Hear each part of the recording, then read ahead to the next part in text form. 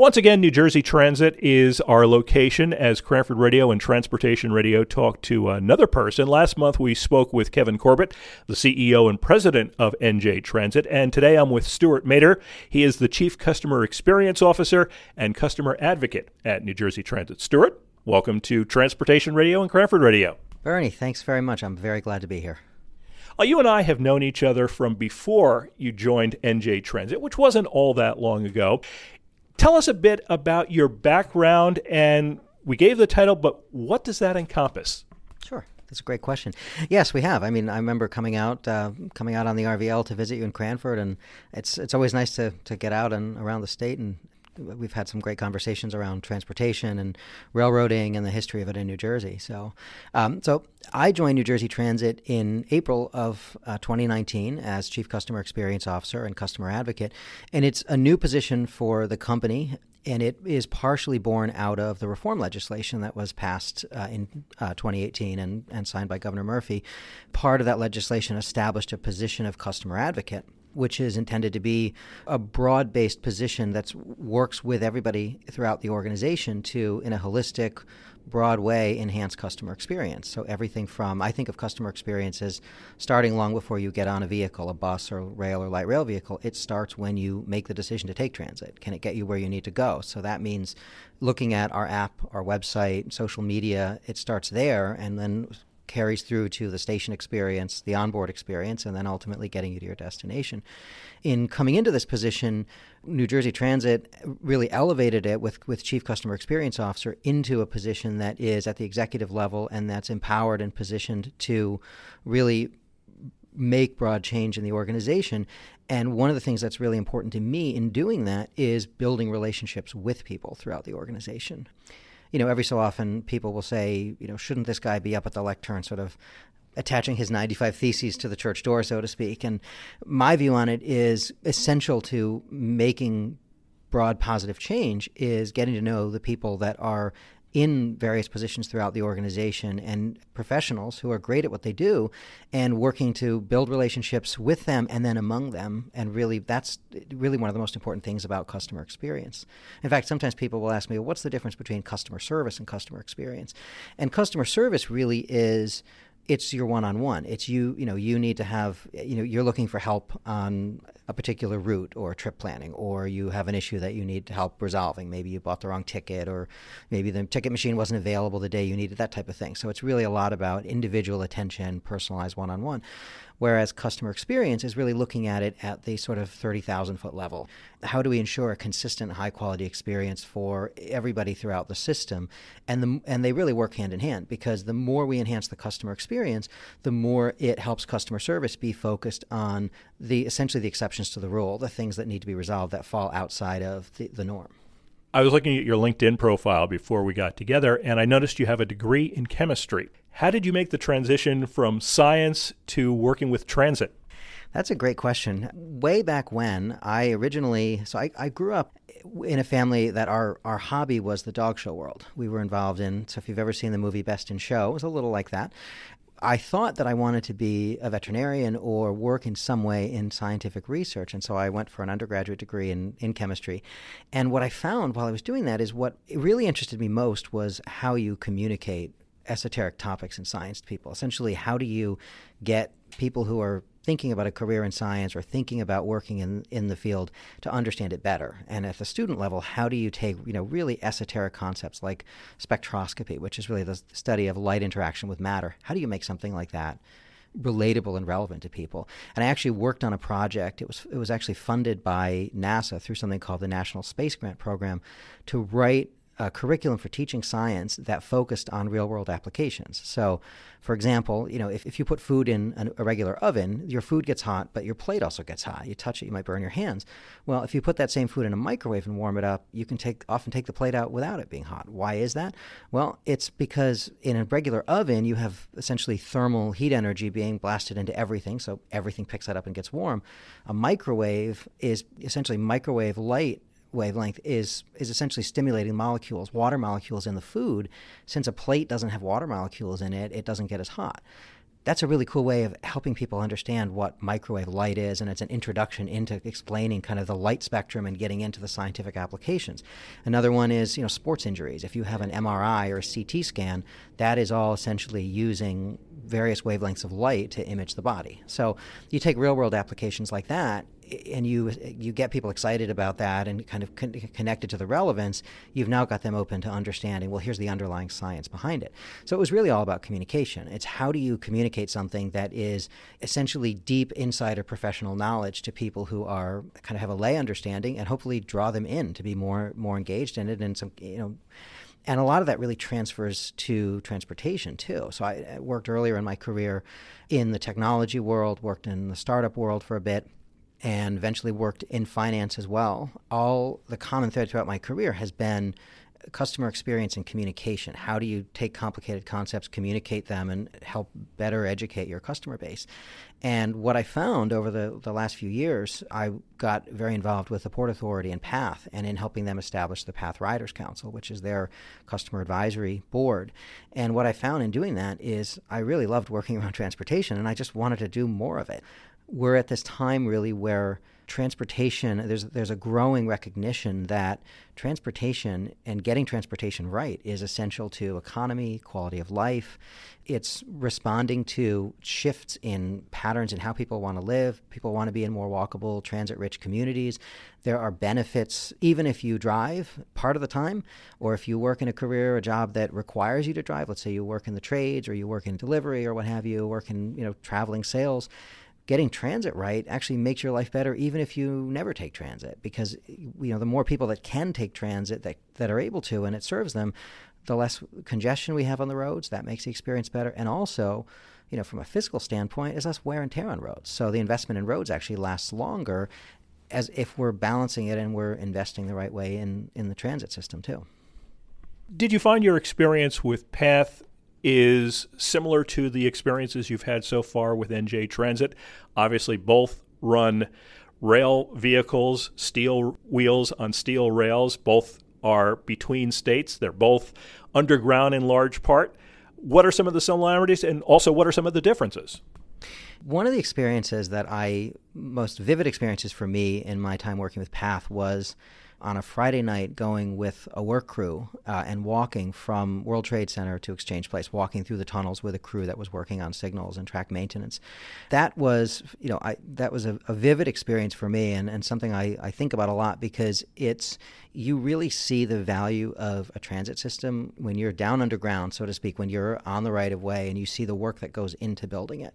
And in that way, our PATH system and New Jersey Transit's are very similar. One of the biggest similarities, I think, between both systems is we and they are stewards of systems that were built a long time ago and are absolutely essential to the region and require an incredible level of care and investment, both in dollars but also in the professional sort of hours of work, the kind of elbow grease that goes in, the blood, sweat, and tears to maintain those systems. And the people that do that work, they're often unseen. They're in there at night. They're in there on the weekends. They're working at the times when the majority of the public isn't traveling out of necessity.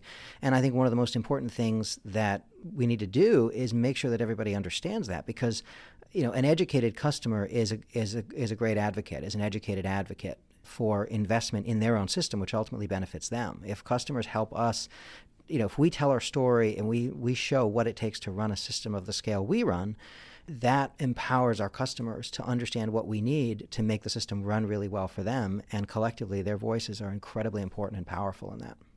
You talked about explaining complex scientific principles to laymen, and you talk about some of the hidden things that go on with transit. A person who's a customer gets on a train, gets on a bus, gets on a light rail vehicle, and that's pretty much what they see. They don't see some of the infrastructure that's behind it, whether it's a bus garage and all the work that goes on there, or the signal system, the track maintenance, things of that sort. Do you find yourself trying to explain some of those more complex topics to customers as they come up to you and they have questions? I do. One of the things customers will ask in conversation sometimes is what certain esoteric terms mean. For instance, I've been asked, what is a deadhead? What does that mean, deadheading? And that's a railroad term if you have a train that's being repositioned. So it's moving from one yard to another to be in the right position to run what we call revenue service, essentially to carry passengers, customers. So, terms like that will come up. And one of the things that's a good reminder to me is as we're looking at and working on enhancing how we communicate with customers to always use the most accessible, the most inclusive terms, and to try to remember that the industry terms that we use as shorthand, and they're valuable to have those terms, because when you're talking to somebody else on the railroad, they don't need, we don't need to have a 5-word explanation when one word will do and everybody knows what it means. The key for us is, and sort of in drawing customers in to better understand the system, is to know when to switch over and use the terms that the average person's going to go, okay, I get exactly what you're talking about. As you've talked to customers on the rail side, on the bus side, on the light rail side, what are some of the biggest issues that you're hearing from them? I'm out on the system all the time. In fact, I commute on our system every day during rush hour, both morning and evening. And in fact, long before I joined New Jersey Transit, my first real contact with New Jersey Transit was as a bus customer. So, taking the bus into New York when I worked in Manhattan. And I think that for us, for customers, the big things are the things you'd expect. People want their train or bus to come when they expect it. They want to be able to get a ride when they need to go and get where they need to go. And so reliability of, knowing that the train or bus is going to come when you need it to, a comfortable ride. For some people, that means a comfortable seat. Some people like to stand and have their preferred place on the train where they like to go, and so forth. And the sense that we're in it together with them, that we believe in what we're doing, and we are, representing what we do well. We step out and represent our state and our transit system well. I think those are the things that really matter, because if getting those things right is essential to giving people the experience that then allows them to help us deliver more of that, to help us get the resources we need to scale up and do even more. New Jersey Transit is different, if not unique, from other transit agencies in that it's a statewide transit agency. You have service in Cape May, you have service out to Hackettstown. As you go around the system and talk to different customers, do you find that there are different needs and different concerns based on where they happen to be, or maybe what line, if it's a particular bus line or a particular transit line that they're taking, versus customers on another transit line or in another part of the state? I do. I think that generally where we have the highest concentration of our network, the places where we have that, customers often will tell me that one of the most important things is frequency of service. They want to be able to, increasingly people want to be able to jump on transit. Transit and driving, the difference I think between the two of them, at least in my experience, is there's a front-end simplicity to driving. You hop in the car and you go whenever you want to. But there's a back end, so to speak, or an in-process is where you have the risk that things go wrong. There's congestion, there's a collision up ahead on the road, you're sort of stuck, you arrive later than you expected to. The difference between that and transit is you have a little more work up front with transit. You've got to look at the timetable, the real time, see when your vehicle's coming, and you've got to get to your train or bus to leave. But then once you're on, the rest of the experience is essentially you're being chauffeured where you need to go. So, and I think that one of the big important things for us to do is help people navigate that and think about that difference, and also make sure that our service allows that difference to be as small as possible. So the ease of jumping in the car and the ease of jumping on the train or bus, the smaller we can make that gap, the easier it is for people to make the decision to take transit. A lot of people, when they're going from point A to point B, they're using New Jersey Transit for part of the trip, but maybe they're making a connection with one of the other transit agencies that connects with NJ Transit. It could be SEPTA down in Trenton, or it could be the MTA with Subways, Metro North, Long Island Railroad, or it could be PATH, which we talked about. Do you have interactions with those other agencies to see how you can make that transition more seamless? I do, and that's, to me, one of the most fun parts of the job. So having spent the better part of half a decade working very closely with staff at PATH through PATH Riders Council, I've got relationships there that I rely on a regular basis. When we can help out when they're doing work, we cross honor when they're when necessary, and vice versa. Our transit systems are run by different agencies, and a lot of that is, you can trace back in the history and see, where and the sort of where and why of that. But in the day-to-day, we're really all in it for the same reason. We're all trying to do the same thing, which is carry people where they need to go, keep our region moving. And I think the more we stay focused on that and use that as our common thread, the better we are in serving the whole region and in thinking on a regional level. For people who do want to get in touch with you, perhaps they have a concern or just a question, what's the best way for them to reach out to you? There's a couple ways. Number one is I'm out riding the system regularly, so you'll probably see me out on the buses and trains, and I love to talk to people, come up to me and have a chat. Whenever I'm out on the system, I'm out on a regular basis, and I love to talk with customers. I love to hear thoughts, ideas, insights that come directly from customers, because that is what I bring back into when we're in meetings and we're planning around, service enhancements, service changes. We're thinking about, our strategy for transit. The insights that come directly from customers are very powerful in those conversations, and I can draw on that. And that's also a strength of this position. Everybody who works with me knows when I bring insights in from customers, it's from those conversations out on the system, and that's really critical. So love to talk to people in person. I'm very active on social media at Stuart Mader, and love to talk with customers there. And I take a lot of the insights that I hear, the conversations that I have with people online, and in similar fashion to the onboard conversations, those feed into the work that we're doing as well. We've been talking today on Transportation Radio and Cranford Radio to Stuart Mader. He is the Chief Customer Experience Officer and Customer Advocate at New Jersey Transit. Stuart, thanks so much for taking the time to chat with me today. Bernie, it's been my pleasure, and happy to go out with you now. I'm going to be out going to talk with some customers on the RVL, so would love to have you join me for a little bit. Sounds great. Thank you.